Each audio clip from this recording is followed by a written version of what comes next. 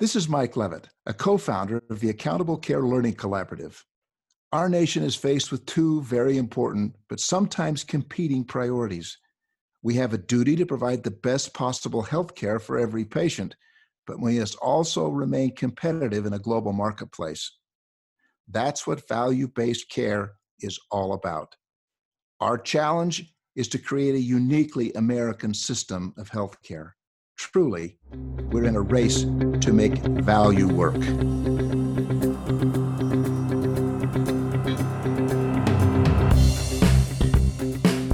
Welcome to Season 1 of The Race to Value, a weekly podcast hosted by Dr. Eric Weaver and Daniel Chipping of the Accountable Care Learning Collaborative. The ACLC is a nonprofit organization focused on accelerating industry readiness for success in value. With its competency-based framework for health value, the ACLC is working with healthcare organizations all over the country to create the workforce of tomorrow. Come join Eric and Daniel as they engage the executives, clinicians, and entrepreneurs who are leading this race to value.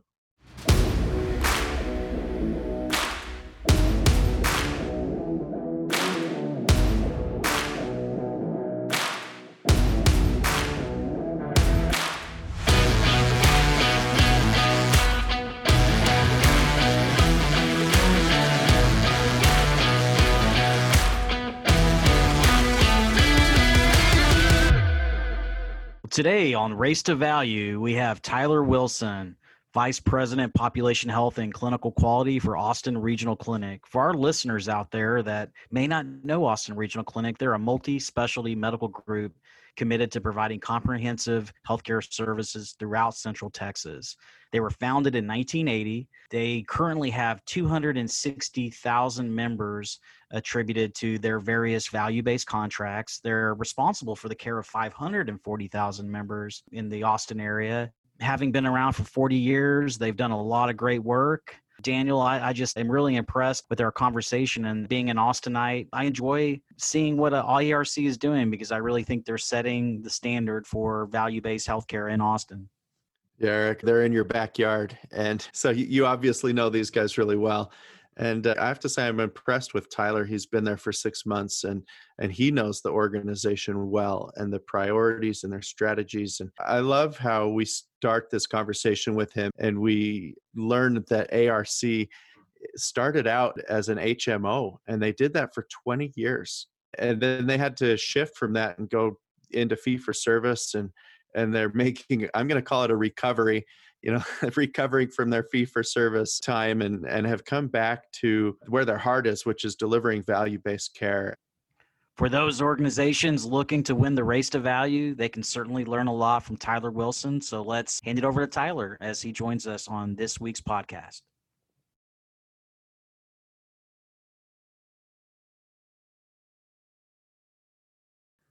Tyler, thanks for joining us today on the Race to Value podcast.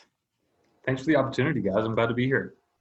Well, Tyler, as we begin our conversation today, I thought we could discuss Austin Regional Clinic's journey in value-based care and how that journey has been enabled by various tipping points along the way. So many of our listeners out there are leading similar shifts in their respective organizations. In effect, they're moving away from fee-for-service and moving towards a more value-based, patient-centered model of care delivery. And that model of care delivery is enabled by population-based payment. One of the questions that we're getting a lot from our ACLC members is how much of our business needs to move to risk for us to have this tipping point for value reached? I mean, I had this conversation with one health system CFO, and he told me that the financial tipping point in their organization was around 70%. So if 70% of their business was at risk, then the economic model of the system was really aligned towards managing total cost of care.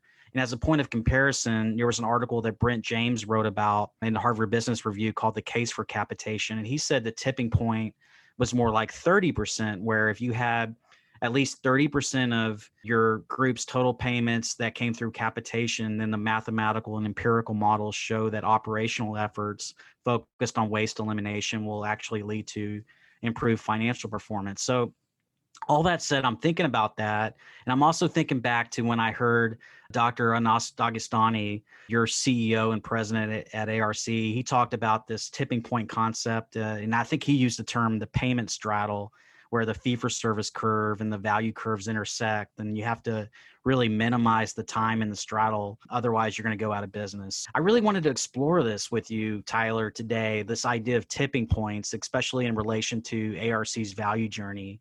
For our listeners that don't know Austin Regional Clinic well, it has a really interesting history. It started off as a fully capitated commercial HMO back in 1980. And it spent its first 2 decades focused on delivery of high quality capitated care. And then multiple environmental factors really necessitated that there needed to be a retreat away from capitation. And ARC really didn't return to value-based care until about 2011, when the passage of the ACA reignited enthusiasm at a national level for the ACO model. And then from about 2011 to 2018, ARC really made some great strides, made incremental progress towards value. And then a huge tipping point came in 2019 when ARC began a fully delegated Medicare Advantage program, thus returning to its initial business model in 1980. So Tyler, can you walk us through ARC's journey in health value over the years? How has the organization been positioning itself and being a nationally recognized example of a large medical group leading in value-based care? And also in that, ARC provides care for 540,000 residents in Central Texas, and over half of those are in the population health contracts that you manage. Can you provide us some perspective on whether or not ARC has truly reached that all-important tipping point when it comes to being predominantly a value-based care focused healthcare organization? Absolutely. Well, it's such a good question. You know, I always have the quintessential thought in my mind when we have this conversation of it's no longer the person that has maybe a slight angle with 2 feet in both canoes, but now it's like fully doing the splits in one direction. So, I mean, at some point when one canoe starts going one direction to a significant enough angle, you have to move to the other canoe or you're going to fall in. I mean, I completely agree with Dr. Dagestani in that respect.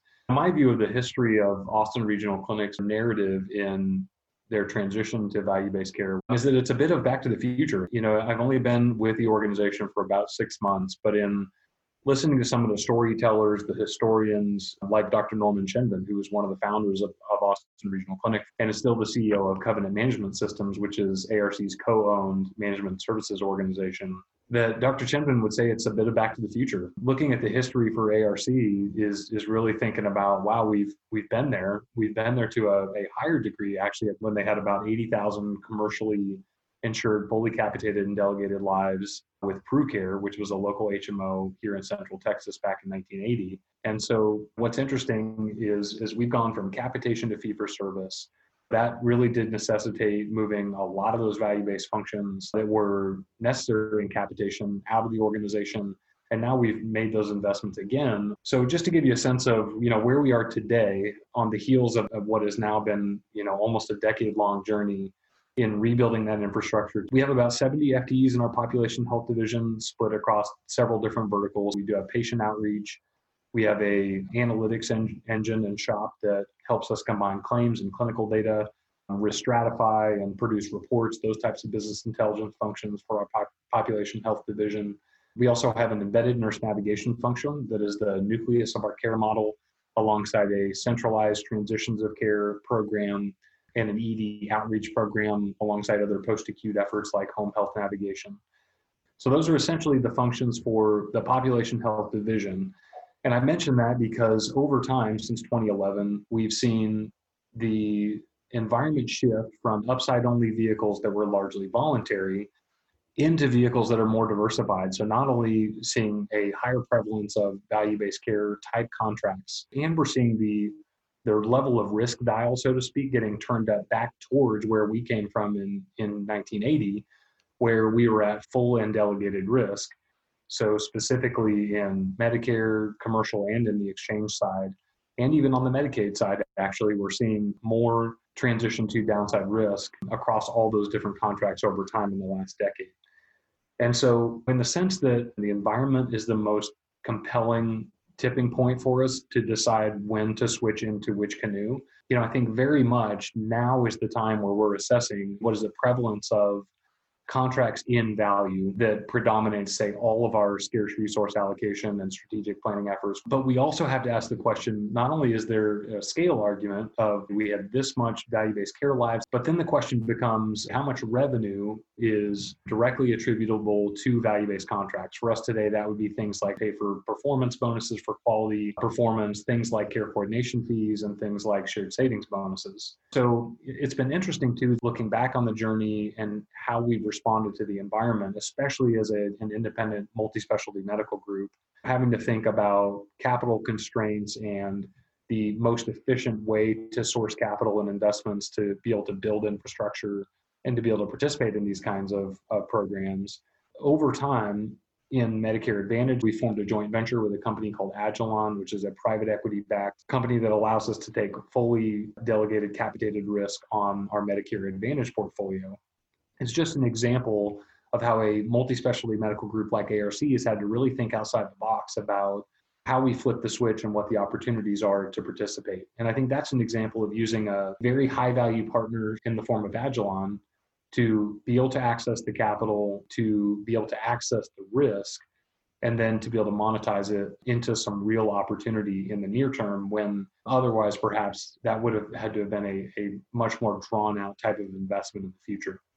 So those are the types of things going on in our heads right now. As we're looking at the landscape again and trying to look out, say, 3 to 5 years into the strategic planning horizon for our organization and the Pop Health division, and asking questions. Where are we in terms of the scope and scale, and what's the degree of risk that we anticipate across all lines of business in our value-based care portfolio? How does that compare to fee-for-service? Where's our risk going, and how do we need to prepare? And I think the answer is this is still an extremely important strategic focus for us at this point in time. We do think that the level of involuntary risk will go up, that the level of overall risk will continue to go up. And that really will necessitate challenging ourselves about where do we make strategic investments in terms of our care model?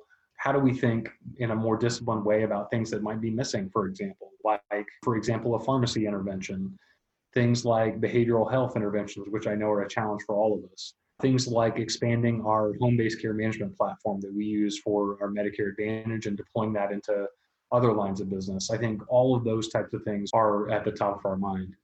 The one thing I would say is that looking back on the recent pandemic and how that was an utter sea change for all of us in a fee-for-service, a fee-for-value hospital and multi-specialty medical group like ARC, one of the interesting things in retrospect was that we always viewed the investments made in infrastructure, like I said, the 70 FTEs in our population health division are 260,000 value-based care lives that we built that infrastructure to accommodate. We always viewed that as being somewhat risky, and then the downside risk associated with value-based contracts as being the riskiest part of our portfolio. And I think what COVID taught us was our fee-for-service revenue ended up being the most risky revenue, because events that lead to economic turmoil that might change the amount of utilization we have, the extent to which we can remove utilization from the overall revenue picture, the better we would have been long-term. The other thing that we look back in hindsight and say is that the shared savings revenue that came in, even in upside-only contracts, that were really viewed as sort of a bonus, these became critical lifelines for an organization like ARC. These became very material aspects of our revenue picture in a time when our fee-for-service revenue went down pretty substantially. So I offer those as sort of elements that we're thinking about as we're scanning the environment now. Again, in summary, we think it's going to become more involuntary, that risk will become higher over time in all lines of business, and that the extent to which we can fix our revenue in the future, that could actually end up protecting us from some of these unforeseen economic and financial events. Tyler, you've highlighted a number of things that I think are going to be really important to our members and our listeners as they're learning from your experiences. And I want to point out, you're in Austin. You mentioned you've been there for a few months, and I'm a little bit jealous. I think it's a great place. I visited, and Eric's from Austin, and he tells me all these cool things about it. And it's really becoming an emerging national innovation hub, with technology giants like Amazon, Dell, IBM, Intel, and Oracle. They all have a major presence in the city. Recently, I read that Apple's building a $1 billion campus there. Tesla just announced that it has a new factory in Austin. So thinking about the innovation hub, it really bodes well for advancements in healthcare. And Austin Regional Clinic's right in the middle of this. You're well positioned to be in the driver's seat for care delivery transformation to improve population health. And you've had your share of innovation over the past few years as well. Your EMD access, your own telehealth service. You were quickly able to convert to virtual patient visits in COVID and offer drive-up testing.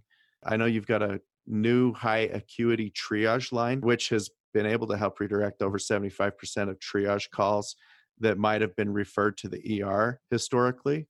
You're using Apple Watches for recording data during patient visits, and you've got patient portal optimization and predictive analytics. Let me ask you to speak to that culture of innovation that supports the implementation of these new programs, technologies, your responsiveness to what you've been talking about already. And as kind of a newcomer to Austin from North Carolina, what's your view of the city as well? How is it positioned to be a national force in innovation? Great question. I think that to some degree, innovation, so much of an organization's capacity for innovation comes from what it believes. How much does it tolerate failure? Because failure is a signal of the organization's willingness and ability to invest in new novel concepts, and knowing that that's a part of that culture and the license it gives to its operators, to its leadership, and to its rank and file to try new things that they know will benefit them in furtherance of their mission. It has been super cool for me to come to Austin because, like you said, this is a hub of innovation nationally and in Texas. This is not a normal place. The reason I say that is in this market, the fringe benefits are key. There is so much highly paid, talented clientele here in this market that when you think about even just something as simple as PPO network design or comparing that to other markets where, for example, narrow networks may have taken hold for the employer community a long time ago. When you talk to brokers in this market and you think about the designing of networks here in Austin, the value of the fringe benefit is hugely influential to keeping employees in a company because those employees have so many other options. The other data point I think about has been, how to extrapolate patient experience type data that we receive from third parties, whether it's a survey from a payer contract or another source, and to try and sift that down into meaningful data. ARC over time has invested in a solution to that question. So they actually worked with a company here locally and have now switched to a company called Binary Fountain.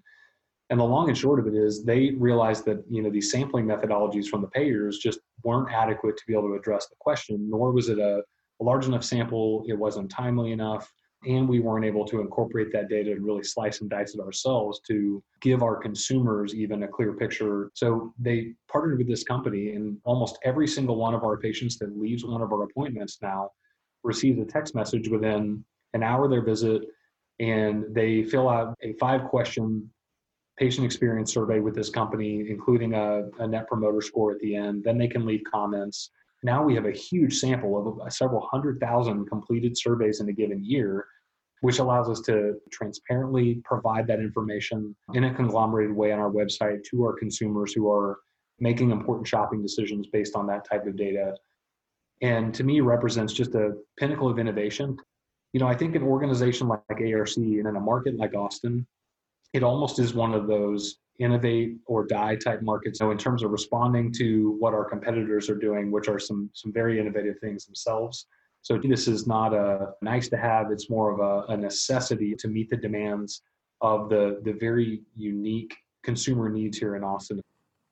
Well, Tyler, like you, I'm hopeful that there will be a groundspring of innovation that could have a transformative effect on population health. And despite Austin ranking as one of the healthiest cities in America, I think WalletHub had us listed as number 11, and Austin is also very well educated in terms of its citizens. I think about Texas, and Texas is in really bad shape overall. I mean, the 4 worst areas of population health performance are the uninsured rate, obesity, access to mental health services, and access to primary care. Some of the takeaways I was reading on that just recently: Texas leads the country in the highest rate of uninsured. I mean, nearly 1 in 3 of Texans under 65 lack health insurance. It's about 5 million people. And then here in Texas, I think we're number 10 in the country when it comes to obesity rates in the United States. And we're 51 of all 50 states in the District of Columbia when it comes to access to mental health care. And Texas has a fast growing and aging population, yet we rank 47th in the nation for primary care access. There's a lot to consider there. And I know ARC is thinking about all of these things and more. So I wanted to talk about access with you for a minute. Given that 3 of the 4 worst population health indicators in Texas are related to access to care, can you speak to what ARC is doing to improve access to both primary care and mental health services for the population it serves? Also, can you share any outcomes on how expanded access has led to things like reduction in ED visits or fewer hospital readmissions? And then lastly, are there any lessons or pearls of wisdom that you can share with our listeners that are really struggling with these access issues in other parts of Texas? Eric, thanks for the question. I think it's a great one. So it has been really eye-opening and awe-inspiring for me, frankly, to have joined ARC and seen how they've built the bedrock of their value proposition, which has been a long-standing and unwavering investment in access. So much of what ARC has done has been in the spirit of the patient-centered medical home model, things that are cut across all lines of business that we can invest in that will lead to a better value proposition for our customers, to health plan members, and to our patients. So I think that's been really cool to see that bedrock value proposition applies no matter if you're attributed or not in a value-based contract. So just to highlight a few of those different things. One has been a commitment to expanded hours. So the idea that across multiple different clinics that we call our after-hours clinics, there's an opportunity for that mom that just got off work at 5 p.m. to go to one of several different convenient clinics across the Austin metro when most doctors' offices with traditional hours would have shut their doors. And to do that until, in some cases, the late evening is really compelling. And to do that 24/7, 365, nights, weekends, and holidays, I think is a really important piece that if we hadn't done that, if ARC hadn't done that, those patients in a lot of instances would be going to the emergency room for things that are unnecessary. So I think that's number one, is just having that expanded value proposition. The second, in that same vein, in my view, is the ability to have same-day access. So that's always been one of those PCMH-style bedrock of your practice type standards, was ensuring that patients have the ability to easily schedule an appointment with every provider within a reasonable time frame.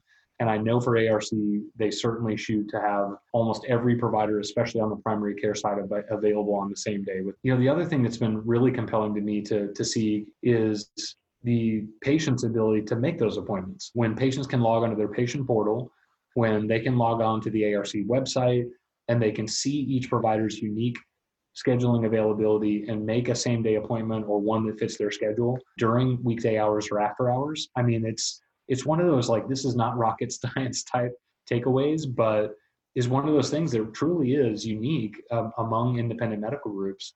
So much about the character of a person, in my view, or an organization in this case, comes out during a real crisis. And COVID was, of course, that for every healthcare organization across the country, including ARC. Early on, if you'll recall, in, let's call it the second week of March through the end of April, when demand for primary care services, surgical subspecialty, and pediatrics, as volumes are going down, down, down, we even were at that point in time canceling things like preventative wellness type activities. As we were doing that, we had to make a decision very early. Do we or don't we close certain clinics? Do we leave certain ones open? So it was really encouraging to me that ARC's leadership, especially on the physician side during the crisis, said, you know what? The most important thing to us during a crisis is to continue to be who we are and do the right thing. And it was really powerful to see them say, we're going to continue to maintain our value proposition. We're not changing any of our hours. We're not closing any of our clinics. And I do believe that once the economics turn around, post-pandemic, that ARC will be better off for having maintained that value proposition because new patients did increase during that time frame where we were the only accessible clinic during that time. And so we did experience a high growth of new patients as we chose to maintain that value proposition. So, again, to me, thinking about what does that consumer get at ARC, whether they're attributed or not, it's always been access. And access is just so vitally important. So the other thing you mentioned is our investment in EMD access. I think we can't tell the COVID story, obviously, without telling the story of how we navigated the virtual platform transition. So ARC had made an innovative investment in EMD access several years ago. This was intended to be an ARC agnostic platform in the sense that any patient that was trying to interact with an ARC provider during the pandemic was largely doing so via the patient portal. Although it is staffed 24/7 by ARC primary care and pediatricians, it can treat non-ARC patients, especially during those crazy months of March, April, May, where our value-based percent of our business from a visit perspective went up to as high as 70% of our total. And that was what reinforced that value proposition, especially during a time when patients were trying to navigate how best to access their provider. That overall bedrock value proposition, which to me is the bedrock of all of our population health efforts, is just the PCMH style of how do we treat every patient that comes through the door, no matter their insurance, no matter their attribution to a value-based contract. What are those things that are cross-cutting, that represent who we are and what we believe in? From day one, that has been access for ARC. So then what are the additional elements that we layer on for population health? And that's all sort of those additional sweetener, value-based care type investments where we have proactive outreach for gap in care closure, where we have things like embedded nurse navigation, transition of care, centralized type phone calls, ED navigation, home health navigation, in-home care management. It's all those additional layers that do lead to better outcomes and lower costs, but certainly do layer on top of that bedrock value proposition that are just the additional studs on the foundation of the house that build our patient-centered medical home.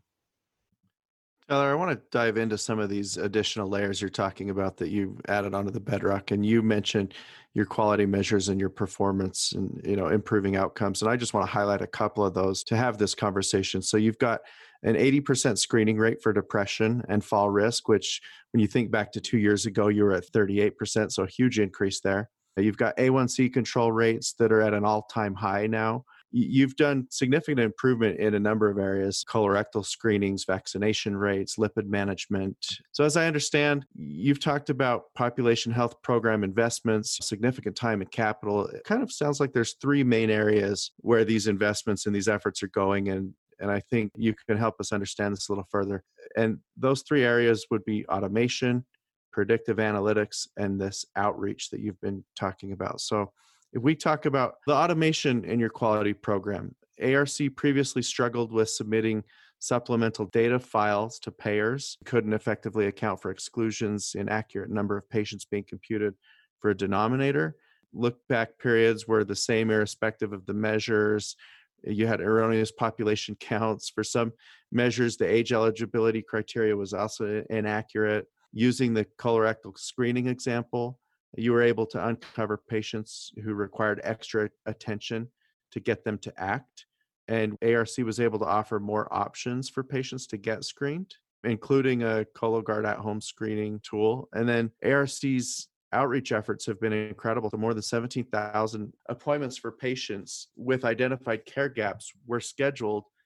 7,000 care gaps were closed for patients with cervical, breast, and colon cancer and diabetic measures.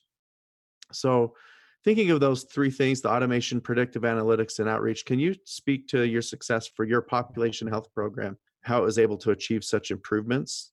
And how were these three elements a part of improving those results over time? Absolutely. Thanks, Daniel. And I think to me applies in any number of contexts related to how we define success in pop health from ARC's perspective. So, it could be quality related to the examples you mentioned. It could be related to total cost of care type of outcomes, for example, which ARC has also experienced. It could be patient experience, for example, if we want to include that in the quality bucket, or in something like burden of illness and risk adjustment. So when I think about ARC's success in quality, gap in care closure, and some of the things that you've mentioned on that side of the house, a lot of it comes down to infrastructure and discipline, from the way we interact with the health plans to how we execute. So let me just use an example. The team does a really nice job here of ensuring that we receive timely, consistent, and accurate membership files from the payers. But I think for a seasoned and mature population health organization like ARC, it is a really critical function. Every month, receive membership files, eligibility files from the payers. We ingest those, we ensure that they're accurate, and we use those to do things like audit care coordination fees, ensure those are accurate. We then trend membership and identify overall trends by line of business, by product, to see how things are looking in terms of membership growth or lack thereof. And then most importantly, we use that as one of the drivers to identify patients who, for example, are eligible in a value-based contract for a denominator for a specific quality measure, and then would be indicated for a specific outreach in the numerator. And then on the analytics side of our shop, our team then has gone through the exercise of looking at all the value-based contracts that ARC has, which are over all lines of business. And so what the analytics team is doing then is helping us look at all the quality measures across all those contracts and trying to come up with the lowest common denominator set. So what they've done is gone through a pretty rigorous exercise to say, what's a universal standard out there for all these different contracts and lines of business? And how could we pick 15 to 20 measures, even though there are north of 70 or 80, that we could narrow those down to say, these are the ones we're going to measure.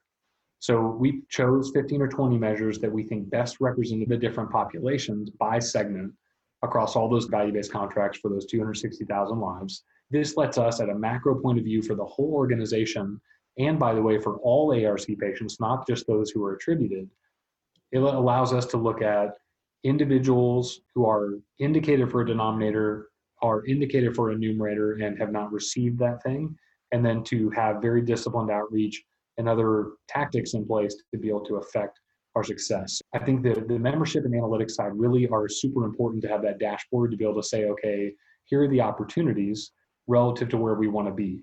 Okay, so that's the analytics side. And then we have the ability to drill down on that for each individual population, line of business, product, clinic, NPI, and we then identify opportunities. And so we say, okay, we're not where we want to be with colorectal cancer screening. We look at the data trends. We also are always out visiting with our other peer organizations to try and determine what tactics they have in place. And we sit down as a multidisciplinary team, and we then try and determine, okay, what are the tactics we want to put in place, and then measure our success relative to that quality measure to see if we can really move towards a goal line. And any number of things could apply simultaneously, as we've learned. So for us, that might be an automated iLearn type platform for required provider education related to HPV screening is one we're doing right now, just as an example. The next is we're doing a very disciplined letter campaign for patients indicated for colorectal cancer screening, a text campaign for those who are called and then are unable to reach as a follow-up. And then, for example, it may be an additional type of outreach to find patients who would be better selected for, say, Cologuard, as you mentioned, or a FOBT kit for those who opt out of a colonoscopy.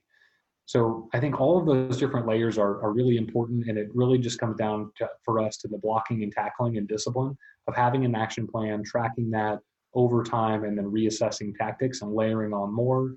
And again, giving yourself that innovative spirit to try things, challenge yourself, talk to your peers, find out what's working and what's not, and give yourself the license to fail.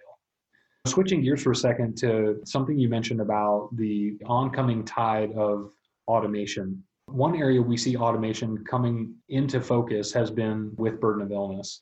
So when we think about burden of illness, honing in for a second into our Medicare Advantage population, where again, we have the partnership with Agilon, it's a joint venture where we have full risk for about 22,000 Medicare Advantage lives across 3 different payers here in Austin currently.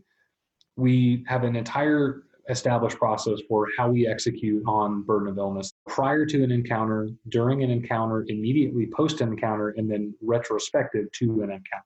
Giving you some examples, so we started with a physician medical record review side where we have physician medical record reviewers who actually take a look at each patient's chart that is scheduled for a Medicare wellness visit or is just attributed to one of our Medicare Advantage contracts and review the patient's chart. They look for both those codes that need to be recaptured and then those codes that were coded last year and could be coded this year, so recurring codes, or suspect codes that are indicated from information in the patient's chart and we think could be coded this year but weren't coded last year.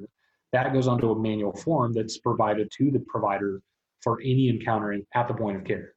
So what's interesting is thinking about automation, we've been able to do very recently for the Medicare Advantage population has been using what's called a best practice alert, which is essentially, think of it as a pop-up where when a patient is in front of the provider for an encounter, in this case for a Medicare wellness visit encounter, the provider actually gets a pop-up that helps the provider very quickly assess codes that need to be readdressed or things that are suspect, and they can very quickly add those to the problem list and to their active diagnoses. And I think most exciting for what we're looking to implement here in the near term has been on the retrospective claims review side. So now the note is closed, the encounter is closed, it's been sent to the payer and adjudicated and paid.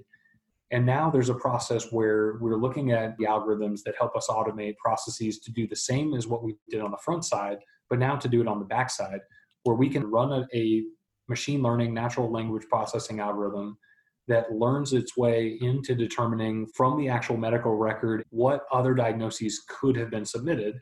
And it then recommends those to coders on the backside who then submit those diagnoses in retrospect to the payer so that the payer and then subsequently ARC can reap the benefits of higher revenue. And finally, you mentioned the predictive analytics side. And this has always been, to me, the unicorn of our industry where everyone's heard of one but never seen one.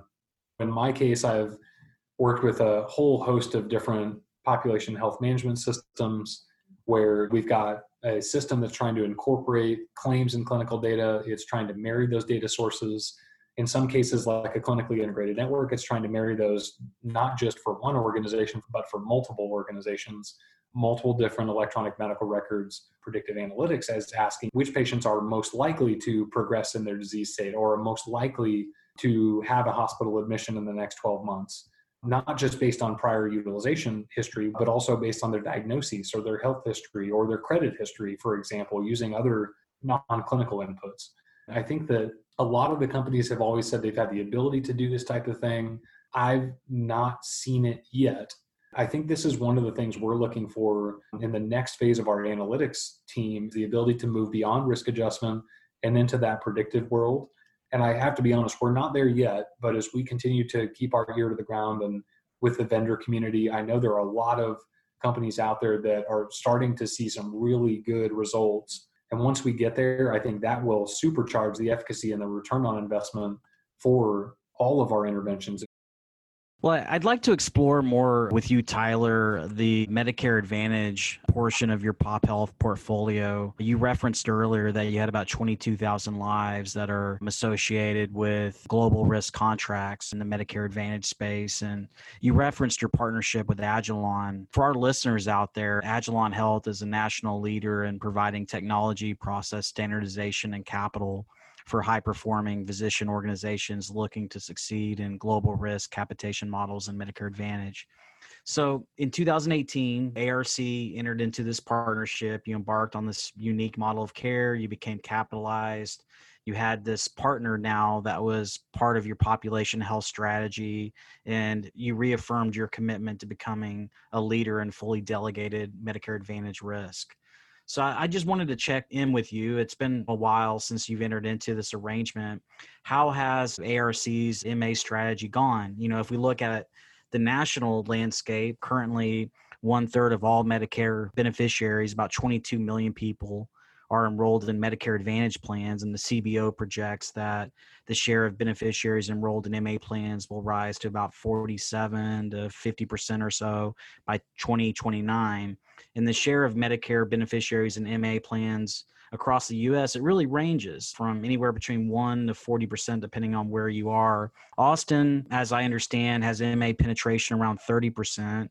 And currently the ARC population health portfolio, it's about 6% Medicare Advantage. So Tyler, can you provide our listeners with an understanding of how Medicare Advantage has become more prominent in your population health contract portfolio? And do you have any specific enrollment milestones in the short term, especially with the Connected Senior Care Advantage product that you're now offering in partnership with Premier Family Physicians? And in the long term, do you see the Austin market following the same growth trajectory as the rest of the country with regard to Medicare Advantage enrollment? Absolutely. Thanks, Eric. As you said, in 2018, the group recognized all the same data points you just mentioned, where we knew that Medicare Advantage was becoming significantly more prevalent. It's growing by a substantial amount here in the Austin metro area. It had been a fairly lucrative value-based contract for ARC in the past. It almost comes full circle to one of your first questions about what's the tipping point. And this was an opportunity recognizing that this can be a lucrative line of business. And if done right, we can make strategic investments with a very meaningful and motivated partner who allows us to take more risk than we would have otherwise been able to take, gives us the access to capital that we otherwise would not be able to invest. And so to supercharge sort of the speed at which we move towards where we know things are going, but to move there in the near term, where you're acknowledging you're going to be devoting a disproportionately large amount of organizational focus, resources, and momentum, and that you're going to do that even though it represents a disproportionately small amount of your total value-based and fee-for-service portfolio, but you're doing that because it represents a unique opportunity, not only from a financial return perspective, but it also created for us the opportunity to incubate the types of infrastructure that we would need to perform in full risk. And it gave us the license to fail, to succeed or fail and test new concepts, and to do so with a quicker timeline than we otherwise would. So thinking back on where we've been, we are starting to see a lot of success. We think this is a line of business that is going to continue to be very important as an incubator for how we build infrastructure in the future and what our care model looks like under risk, but also just from a pure financial perspective, because in the Medicare Advantage business line, we can be very successful there. Whereas comparing that to a commercial upside only type shared savings arrangement, the juice may not be worth the squeeze in terms of the investments made and whether they reap the same return on investment, because the risk is not as high. It truly has been a very meaningful investment and one that we place it as a very high strategic priority. The other thing I'll mention, again, going back to the pandemic, is that an external source of capital, a partner to lean on in terms of not only financially, but strategically and operationally during the pandemic was absolutely invaluable to ARC and to our Medicare Advantage patients who received a lot more resources than they might have otherwise, given the financial backing that we have in that partnership. The other thing I think you asked, Eric, is about the future of Medicare Advantage and where do you see that going in a unique market, what that means for their preferences and how their shopping behavior is affected in a market like Austin. I have to believe that although choice is king, I have to believe that the Medicare beneficiary and the commercial beneficiary in this market will become more price sensitive. So although a market like Austin can tend to be somewhat recession proof, I still think that employers across all sectors and individual consumers, including those over age 65, are going to be facing some challenges in terms of the demand for their services or their individual disposable income and their ability to pay for premiums. So all of a sudden, at annual enrollment, making a choice about the breadth of the network and the premium they pay and their out-of-pocket max and the pharmacy they use, I think all of a sudden they're willing to make a trade-off in this environment and in this economy where they may choose to try for the first time moving from traditional Medicare into a Medicare Advantage plan that offers less choice, but does have a demonstrably lower premium.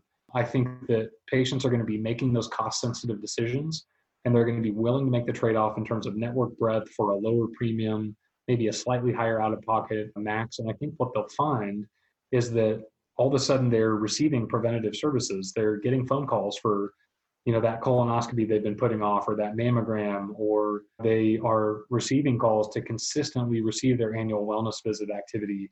And they'll understand the nature of, for the first time, the coordinated care model that Medicare Advantage represents. So, for that and other reasons, I really am very bullish on its growth.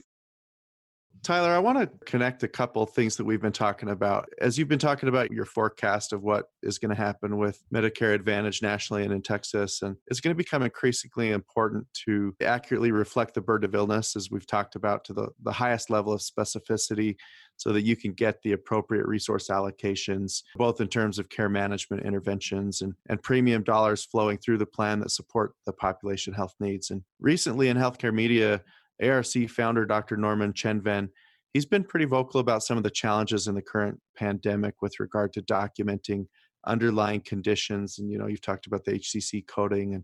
But CMS has decided not to allow audio-only visits, such as phone calls, for determining risk adjustment for patients in Medicare Advantage. CMS has also recently added audio plus video telehealth as a way for physicians to document underlying conditions. But Dr. Chenven and other providers across the country would really like to see audio-only visits included, because much of the necessary risk adjustment, as you talked about, it can be not only collected with a phone call, but it can be fairly well assumed and planned for with AI. And how has Agilon been able to support this important population health program for your MA patients with technology, capital, and staffing, and with some of the challenges associated with the COVID-19 pandemic that I mentioned, with the face-to-face encounters and limitations of RAF capture with telehealth and limitations of the 1135 waiver?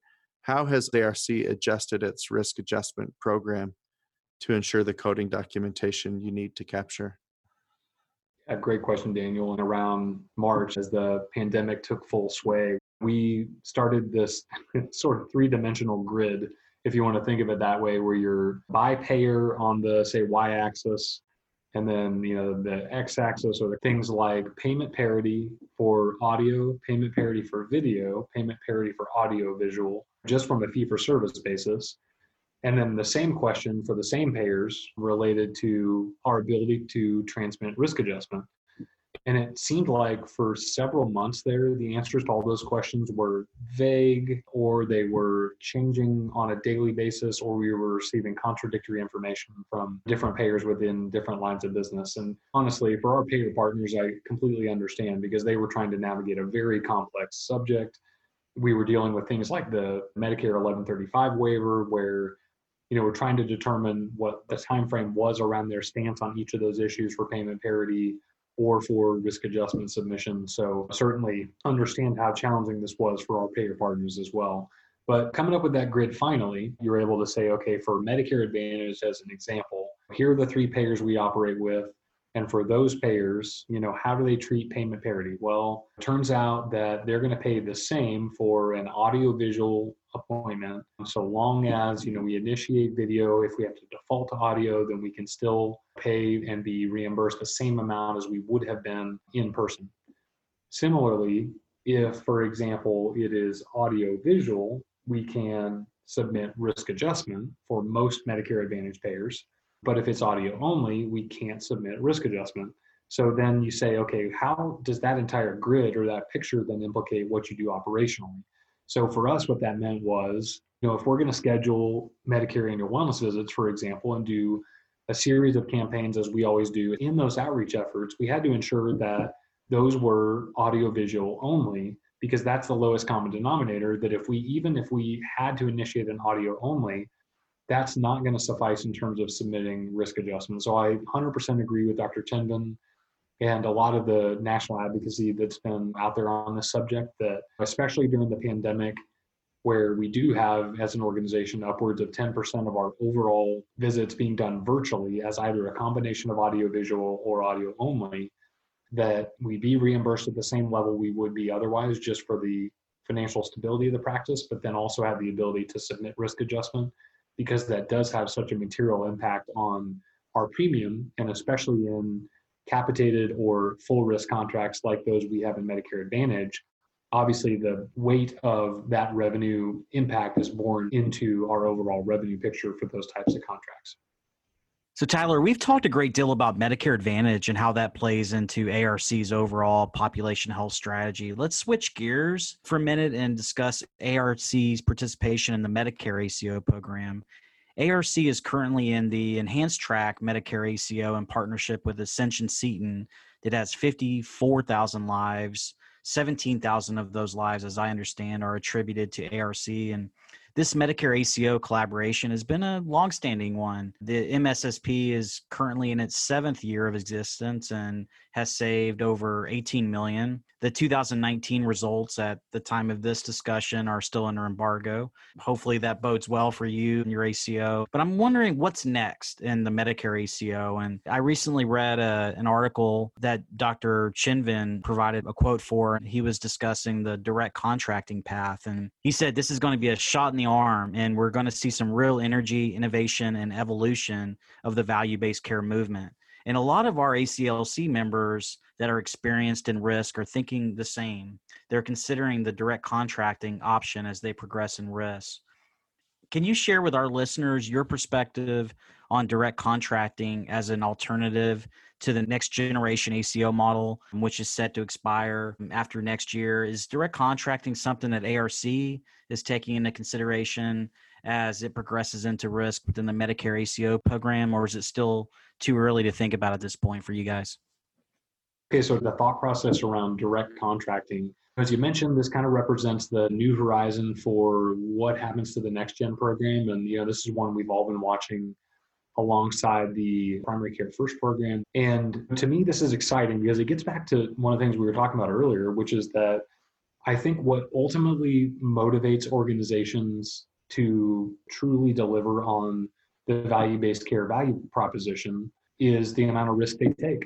And so to me, it's really exciting that when traditional Medicare keeps evolving us into programs that are higher levels of risk, from where you have the option for primary care capitation and or total cost of care capitation, that to me represents another really exciting shift in terms of the overall risk composition that contract represents.